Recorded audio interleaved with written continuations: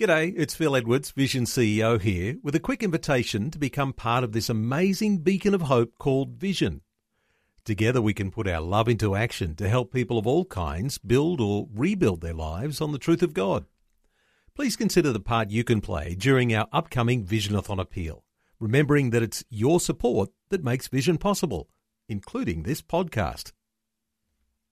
Life, culture, and current events from a biblical perspective. 2020 on Vision. From what's been developing across the weekend to what is ahead on the political agenda this week. And Martin Iles, the National Director of the Australian Christian Lobby, back with us. Hello, Martin. Welcome back to 2020. G'day, Neil. Good to be back with you. Martin, I think one of the biggest things, I guess, worthy of comment over the weekend, of course, the overhaul of Labor's senior ranks, and Anthony Albanese has named his front bench. Any thoughts on the developments that have happened with the Labor Party over the weekend? Well, I think one of the key developments that we're seeing is that interests me is Labor showing that they have learned a thing or two from the election in some respects. It's interesting to me that a lot of comments have come from senior Labor figures in relation to religion and in relation to issues of faith and even abortion. Actually was raised by two people, Susan Templeman from Macquarie and also Ed Husick in Chifley. Both said that abortion was a sleeper issue in their electorate that caused swings against them. Chris Bowen came out on religious freedom and said that really hurt him. Shane Newman, who in a huge surprise had a massive swing against him in the electorate of Blair, west of Brisbane. He was a shadow minister and will continue to be one. He came out and said that religious freedom was a huge sleeper issue in his electorate. And the reason I mention all of that is that it seems that Labor are talking about the things that we had hoped they would be talking about following the election. ACL and indeed a coalition of groups were active in the field in some of these electorates, the crucial electorates like Chris Bowen's and like the ones that eventually clinched the result for the government, Boothby, Chisholm and Bass and places like that. And we were active in the field informing Australian voters about these things. We were putting materials in letterboxes. We were making phone calls. We were knocking on doors, thousands and thousands of people. And it's really rewarding to see the message get through. It's rewarding to see people talking about this. It's rewarding to see doors suddenly opening. And we realise what happens, as I have been saying for some months now, what happens when Christians get active. And when people of faith stand on their feet and start to do things to support their political views. And that's exactly what we've seen. That's exactly what happened. And one of the things that did happen over the weekend was the announcement of Labor's front bench. And I was very interested to see that this time around there is no shadow minister for equality. And there was before. That is a change structurally to the way that they're presenting themselves in their senior ranks, which I can't help but think must have something to do with them trying to show that they've heard the message on religious freedom. Because the truth is that particularly in Western Sydney and a number of these religious communities, by overemphasising LGBT issues and equality issues, religious people feel like they're being underemphasised effectively because those two things are seen in competition. So a really good outcome in that respect, and we await to see what happens next.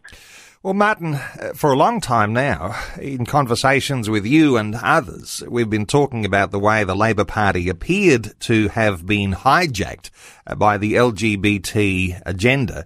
Do you think that the lack of a Minister for Equality, Shadow Minister for Equality, may actually be a turning point there where perhaps most of us might agree some common sense is coming back to the Labor Party and they're sort of resisting this idea of being hijacked by a particular minority group? What are your thoughts?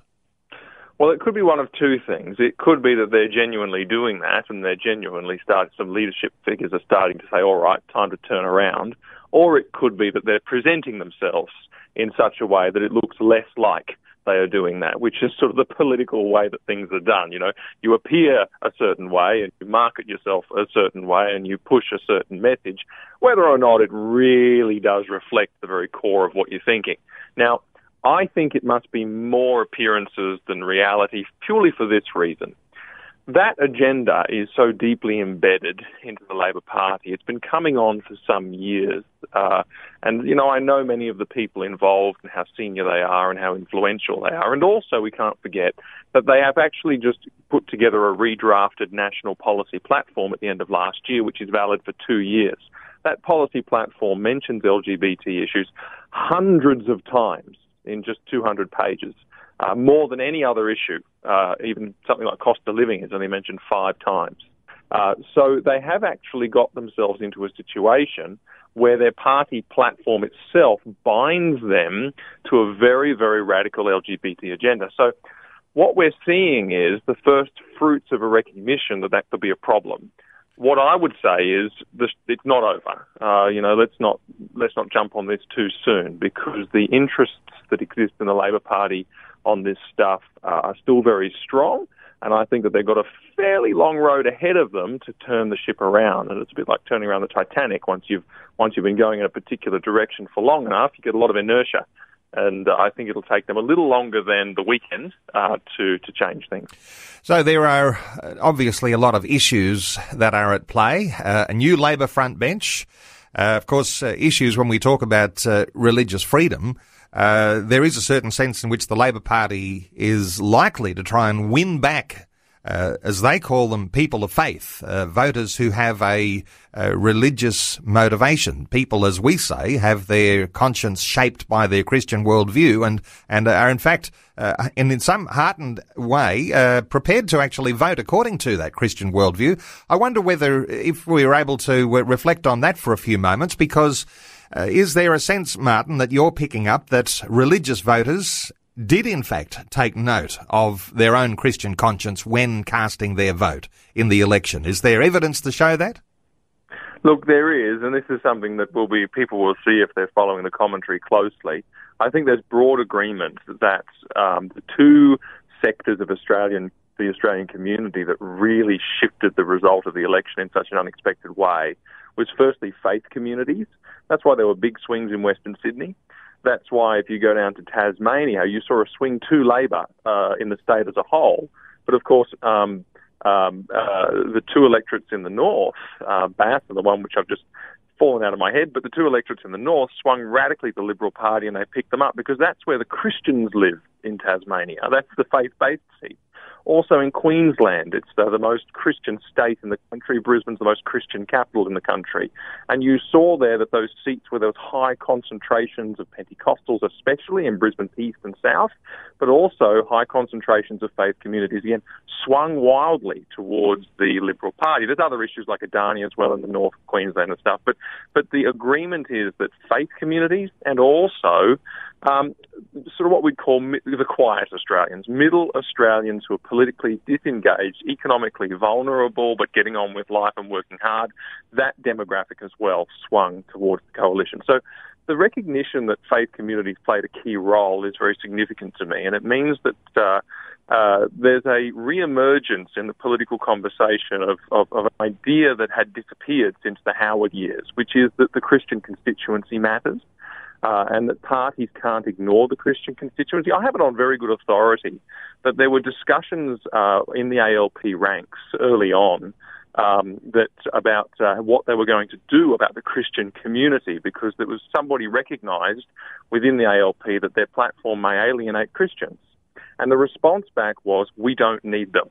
That's the quote. And I've heard this on very reliable authority. And so it's really important that Christians actually stood up and said, well, actually, you do need us. And we do have a voice. And it's important because I think that by doing that, we can have an effect much like the salt in Matthew 5. We can actually have a preservative effect on the political environment by speaking up for truth. And that's important, that we draw them back to truth, that we draw them back to what's right, as much as we have the power to do so while we have the power to do so. So I'm very encouraged to see that that's happened. And I think that Christian people and people of faith around the country should be encouraged that politics is not a lost cause. Politics is not something over which we can have no influence. We certainly, absolutely can. And this election has proven for the first time in some years that we do. Oftentimes reflected in the lead up to elections that someone's values are being enforced with an election, and when a government has a mandate, there's someone's values being enforced. Why not Christian values?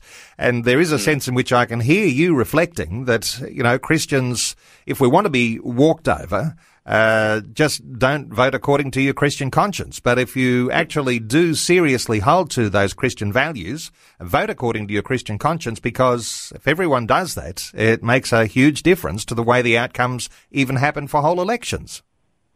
Well, exactly. And look, I would say not just voting for your own Christian conscience in your own interest, as if, you one of the ways we start thinking about these things from time to time is that, all these interest groups in society are sort of clamouring for their own way and their own interests, and that's why they stand up and have a voice. I think for Christians, we actually know what's best for society. We know what God has said is right and good and best for our neighbours. And so when we vote as Christians, there's a difference. We're voting for our neighbours.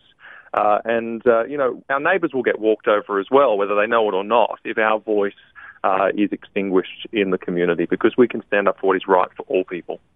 And of course, we're talking about the sorts of issues that still might be at play. Of course, Martin, religious freedom is going to be back on the agenda, likely to be early on when Parliament returns.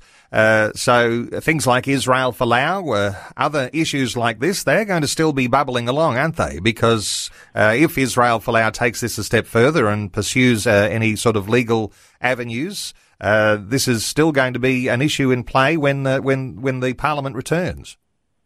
Yeah, definitely. So this is another good thing that's happening, and some MPs and senators in the coalition ranks have come out and said that they want to introduce something they're calling Folau's Law, which is a religious freedom law to say that essentially somebody's faith can have no bearing on their employment prospects.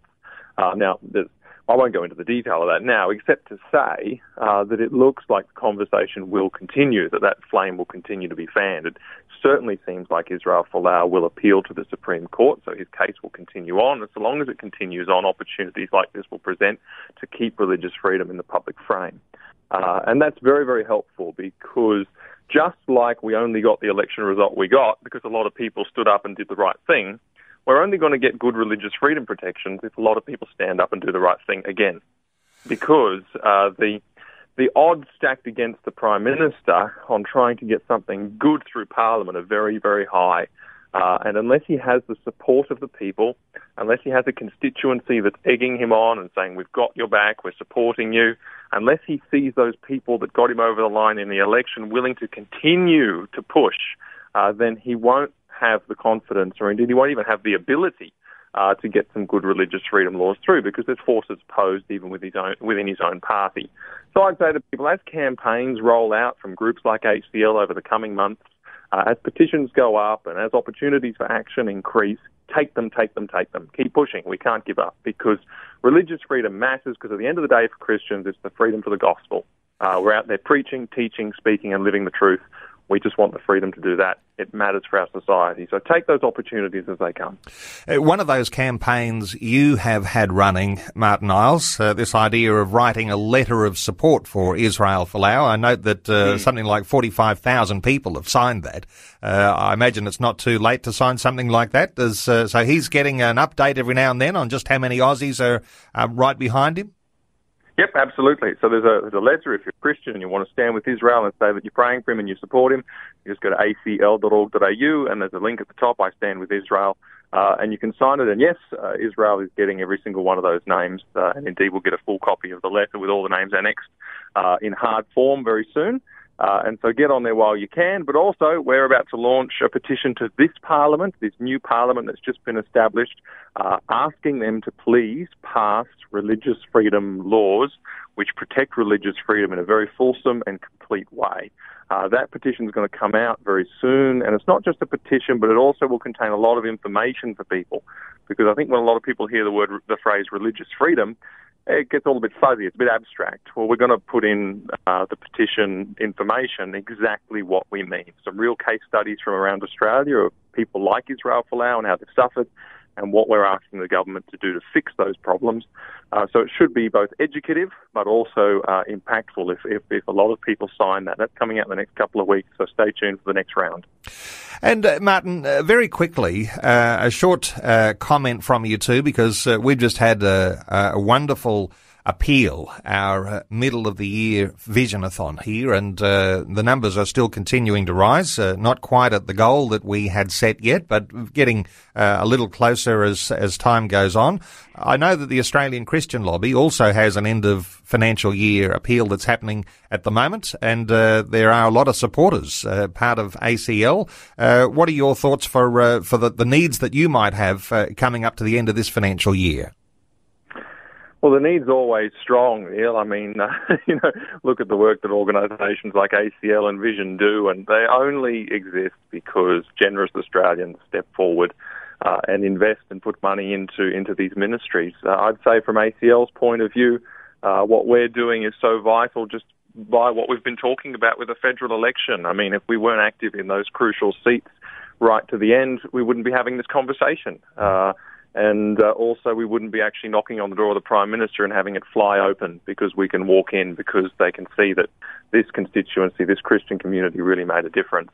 But, I say to people, the work of a group like Vision Radio is every bit as important. And I've been really grateful to Vision for helping ACL and being partners in everything that we've done and being able to give updates every week and always so supportive. But also Vision is one of those radio stations that's intrinsically Christian, and it is a truly Christian voice. Scripture is proclaimed, the gospel is spoken, good programming, and it goes into homes right across the country. And one of the great things about the word and the truth is that you never know what fruit they yield once they get into all the nooks and crannies around the country. So I'd say to people, go and donate to Vision, get you guys up to your goal, and then come and donate to ACL after that. Okay. We don't want to gazump your campaign, Neil. No. And I didn't want to miss the opportunity to say that there are so many Christian groups at this time of year who actually do have a campaign. And no doubt they'll be heartened by the idea that there's been a tremendous response to Visionathon. People have responded well. It's not like Christians are sitting there and saying this is time to hoard to ourselves some of those blessings that God has given. And so if there's a little opportunity here to continue the giving to Visionathon to reach our goal, but also, as Martin says, the Australian Christian Lobby, they have an end-of-year campaign going too. And so, as Martin says, as you make a donation to Vision, perhaps, let's go to the ACL website and make a donation there too. Martin Iles, just always enjoy getting this catch-up. It's so vitally valuable for listeners as they're wanting to know what context is happening, where the Christian community sits in the political agenda of the day, and really appreciate you very much. acl.org.au.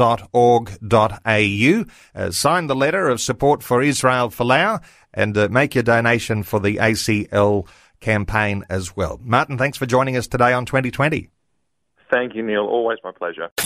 Before you go, thanks for listening. There's lots more great audio on demand, or you can listen to us live at visionradio.org.au. And remember, Vision is listener supported. Your donation, large or small, will help us continue connecting faith to life for hundreds of thousands of people across Australia and around the world. Learn more or donate today at visionradio.org.au.